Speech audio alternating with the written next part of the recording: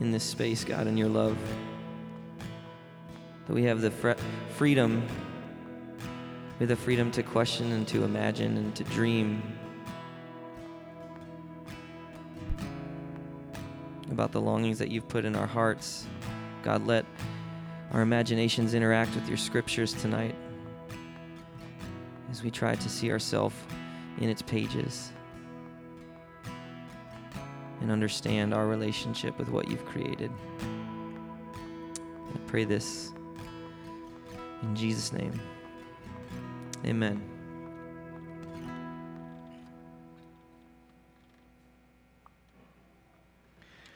Thanks, Danny and team, for leading us in worship so far.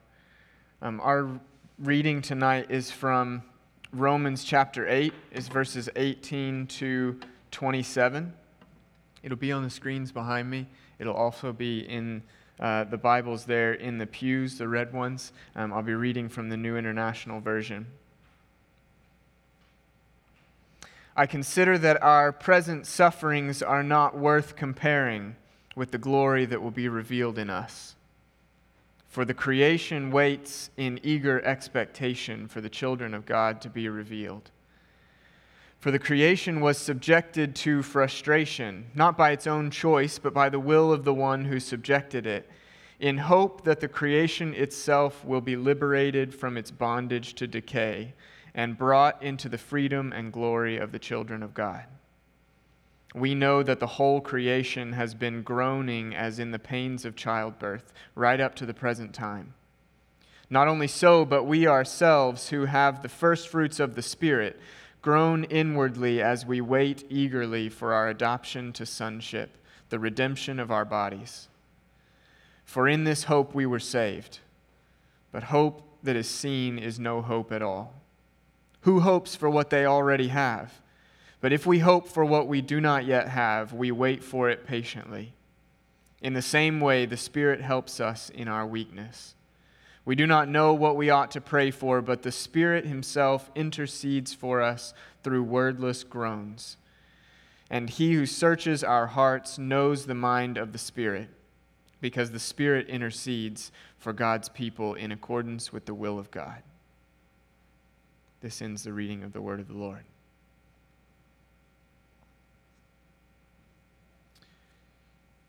My name is Drew. I'm one of the staff team here at Providencia, and it's my privilege to share with you this evening. There's a tree that stands in a black pot just at the corner of a slab of concrete behind our house. It now stands nearly 6 feet high, but when we got it as a baby tree, it was only about 3 feet tall. It's a tamarind tree. Tropical tree locally suited to South Florida, and true to its suitability, it has thrived over the past several months. Its branches are thin and pliable, soft wood that means even at its current adolescent stage, it can stand up to high winds and heavy rains, which we sometimes get in South Florida. Its leaves are tiny and delicate and fluttery, shifting and shimmering in the breeze as the sunshine bounces off of them. It's my favorite tree.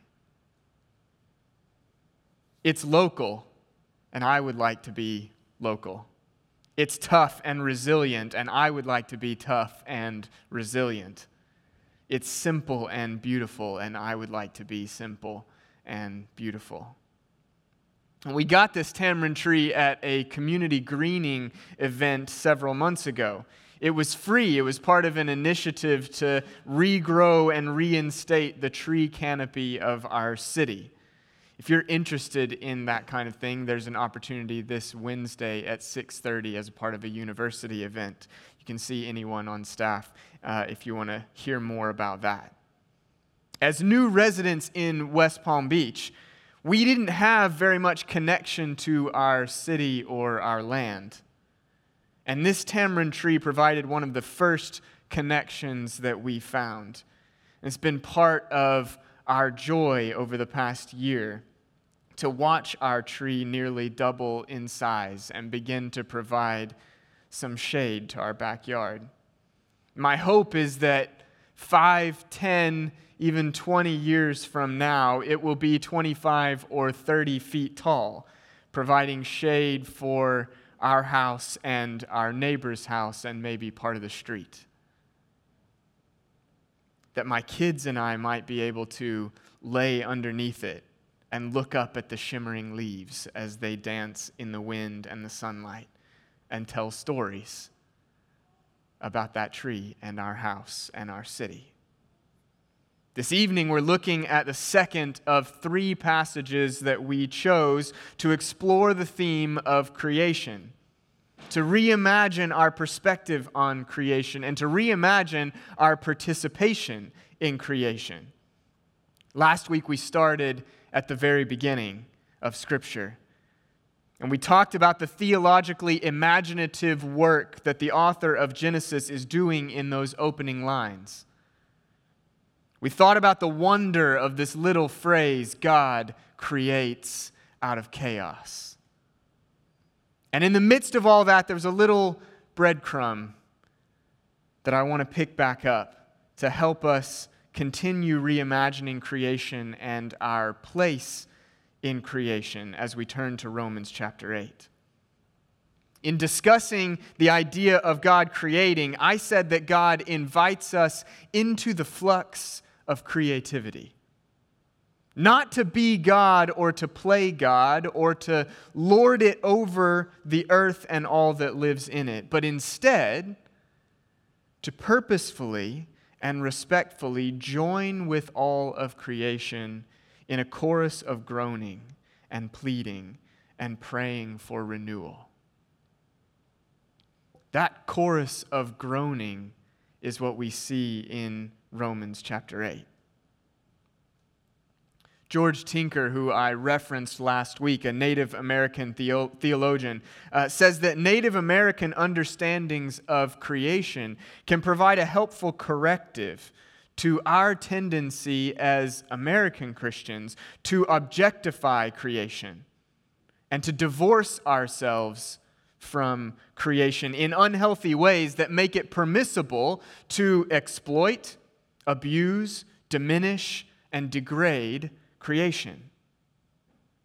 We need that reminder that God is God and everything else is not. And that everything else is in some sense unified under this banner of creation. There is creator and there is creation. And because of the connection that is inherent between all things in creation, there is a connection in our longing for renewal.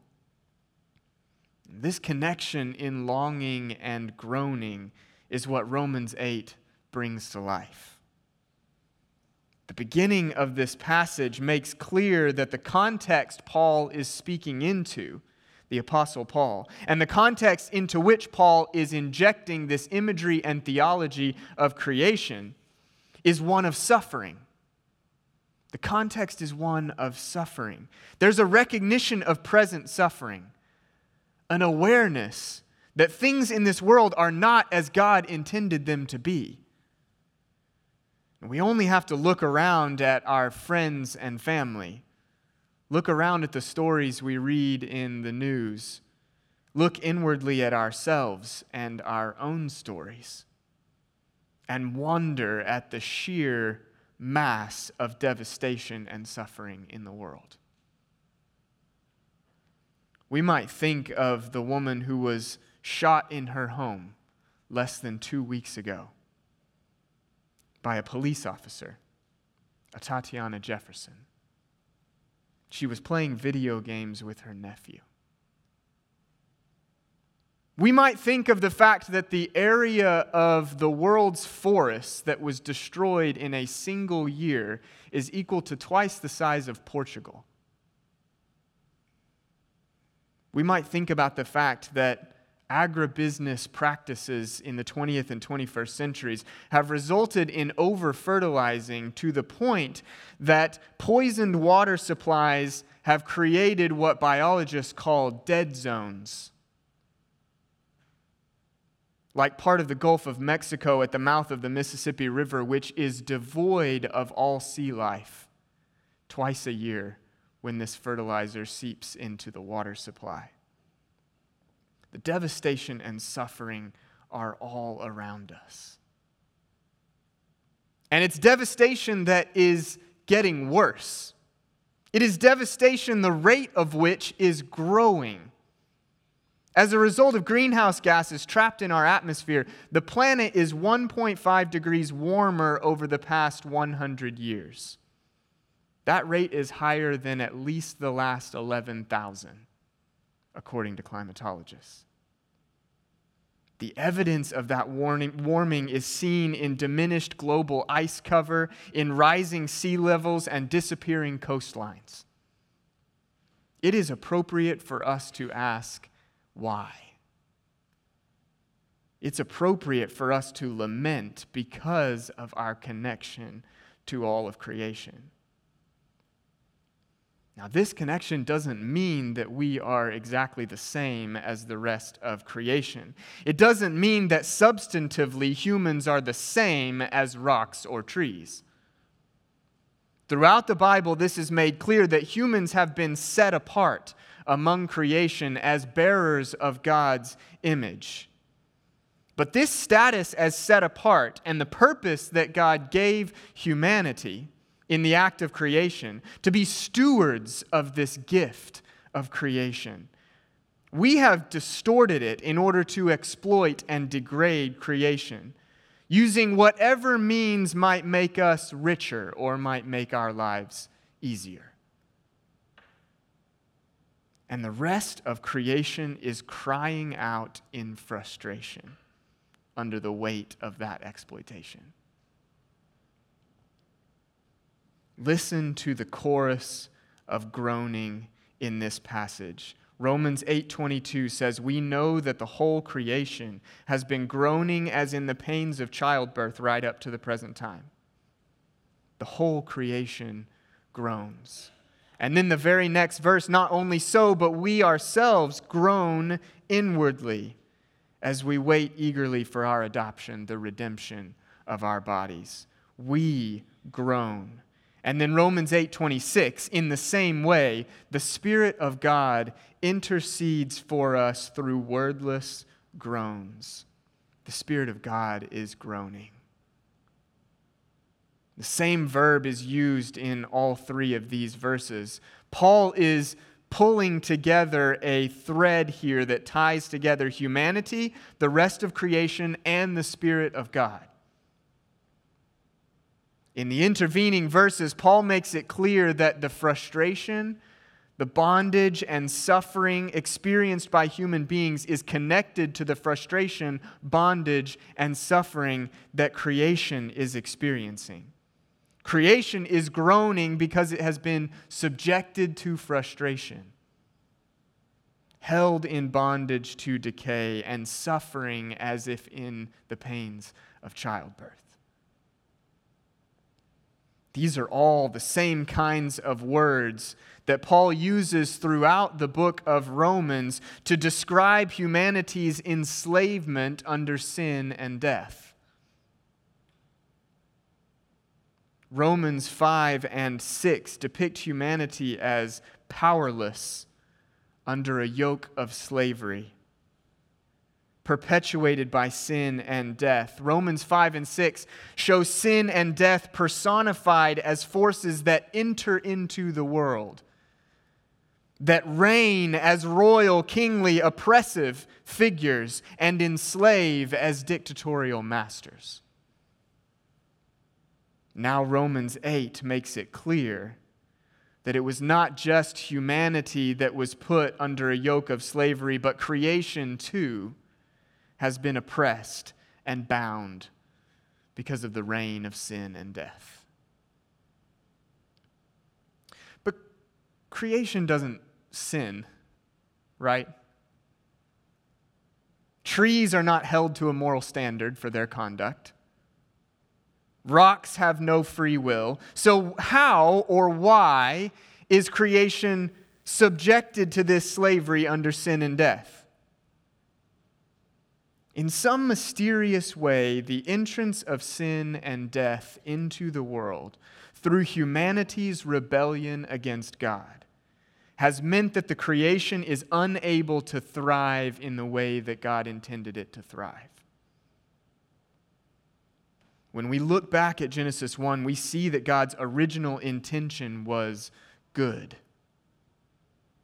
That the original purposes and products of God's creation were good, even very good.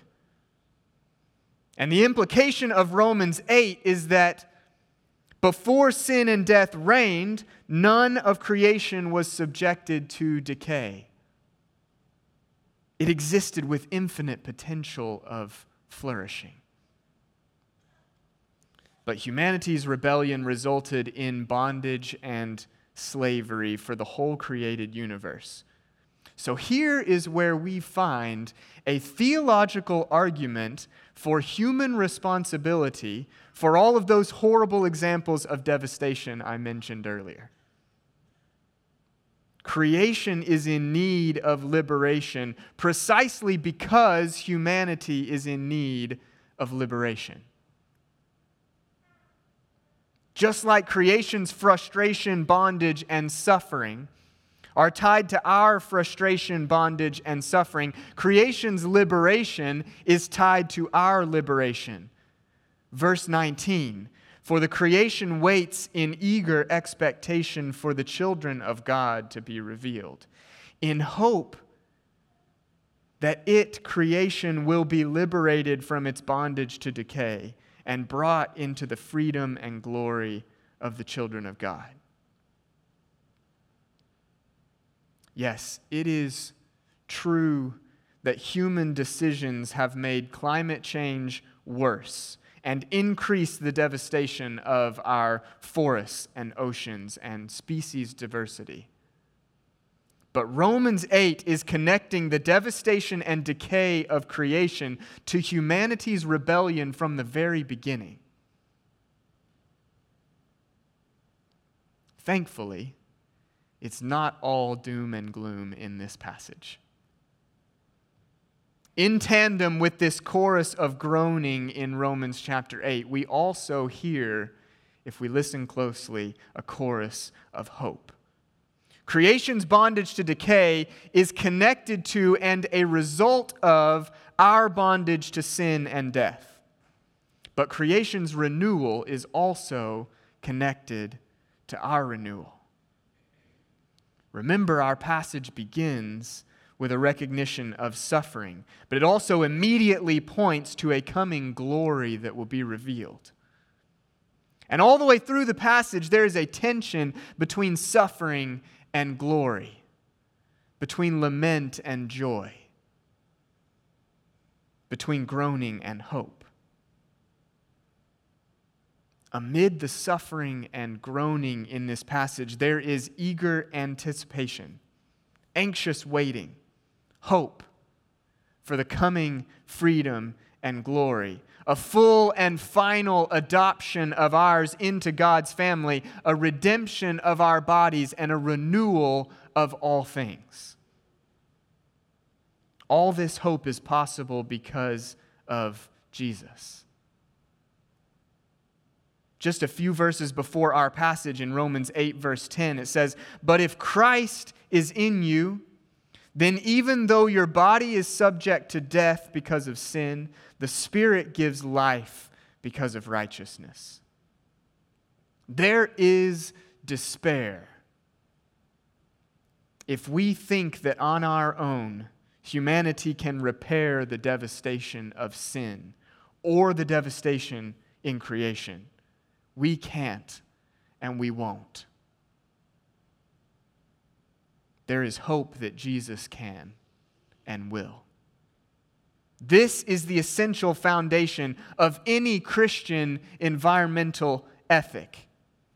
And it does not mean that we can just throw our hands up and let the devastation continue, because Jesus will eventually repair it all. That would be exactly the same as throwing our hands up and saying, let's keep sinning. Let's keep living unhealthy lives. Let's keep destroying ourselves and the people around us, because Jesus will eventually wipe it all away. Paul explicitly rebukes that kind of thinking in Romans 6, verse 1 and verse 15. No, we don't throw our hands up in despair or resignation. Instead, we eagerly wait. This phrase is used twice in this passage, once with creation as the subject. Creation waits in eager expectation. And once with humanity as the subject. We ourselves wait eagerly for our adoption. The word picture for this verb is an amazing one. One of the prominent places outside of the New Testament where this word is used is in Aeschylus's tragedy Agamemnon. Some of you, I'm sure, have read it in humanities class. The Greek armies, Agamemnon's armies, have been fighting a war against the city of Troy for years. And there is one watchman whose job it is to stand on the city wall and peer into the distance for the appearance of the Greek ships returning from war. Even more than that, the watchman was especially waiting to see the armies return with torches blazing atop the masts of the ships. Because those torches blazing was the signal that Troy had fallen, that the Greek armies were victorious. Day after day, night after night, the watchman stood on the city wall and stared, eagerly waiting for that light of hope. It reminds me a little bit of when I was a kid. When I was young, my dad worked outside the house, my mom worked inside our house, and so I was always, as a little kid, waiting for Dad to get home from work. And in our front window, which was a big window, we had one of those half curtains. You know what I'm talking about? Curtain bar sort of halfway up the window, and it stood about this high. And so if I, as a young boy, got up on the windowsill, I could easily see over the top of the curtain bar and see when Dad came back home. The trouble was that my mom said that we couldn't stand on the windowsill. So that meant that in order to see over the curtain bar, I had to get as high on my tiptoes as I could and put my little hands on the curtain bar and just barely be able to peer over the top and see when Dad got home. This is the word picture of this Greek verb, eagerly waiting in anticipation. This is the kind of hope that we are called to in the midst of groaning in Romans chapter 8. But how might we put this kind of hope into action? Two ways come to my mind. First, we need to recognize, or perhaps re-recognize, our connection to the land.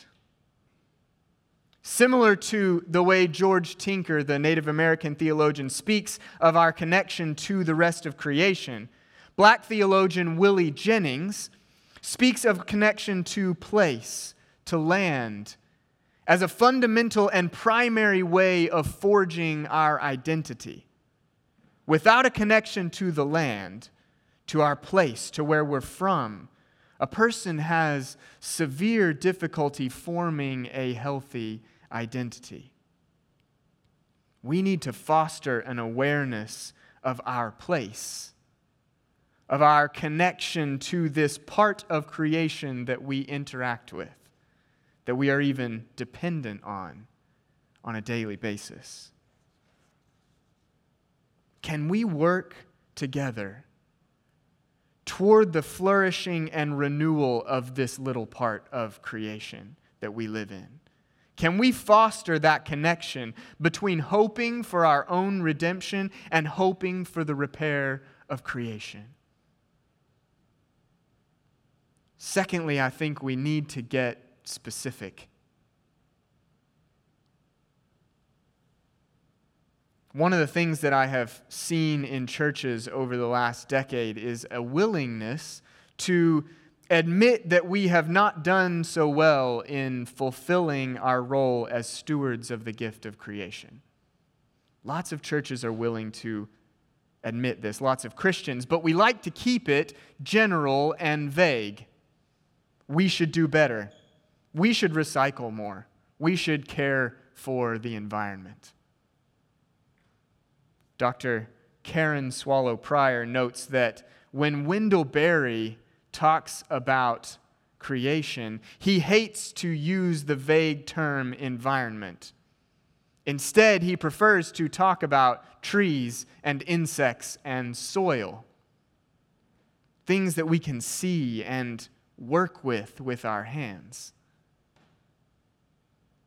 Wendell Berry is suspicious of abstractions because he knows what hides behind abstractions: hypocrisy and greed. One way to avoid such hypocrisy and greed is to get specific.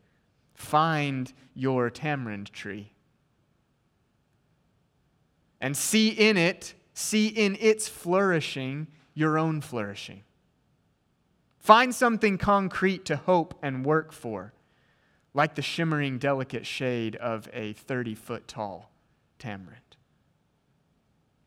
Push your hands into the soil and work it with your fingers. Hold out your hands to the branches and let the wind brush the leaves in and out of your grasp. Give thanks for its beauty. Give thanks for the sunshine and the rain that nourish it. And ultimately, finally, worship the Creator who made both you and it.